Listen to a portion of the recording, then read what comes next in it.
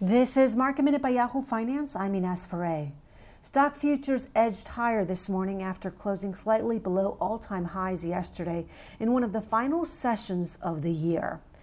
Watching AstraZeneca, the stock is up this morning after the UK became the first country to approve the company's COVID-19 vaccine.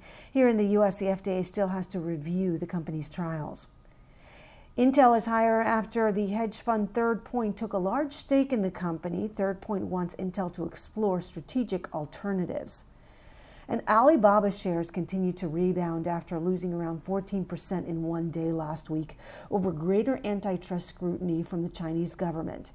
The stock was up 6% yesterday. It's up another 3% in pre-market today. And Caterpillar, the Dow component, was named a top 2021 idea at Baird with a price target of $220. For more Market Minute news, head to yahoofinance.com.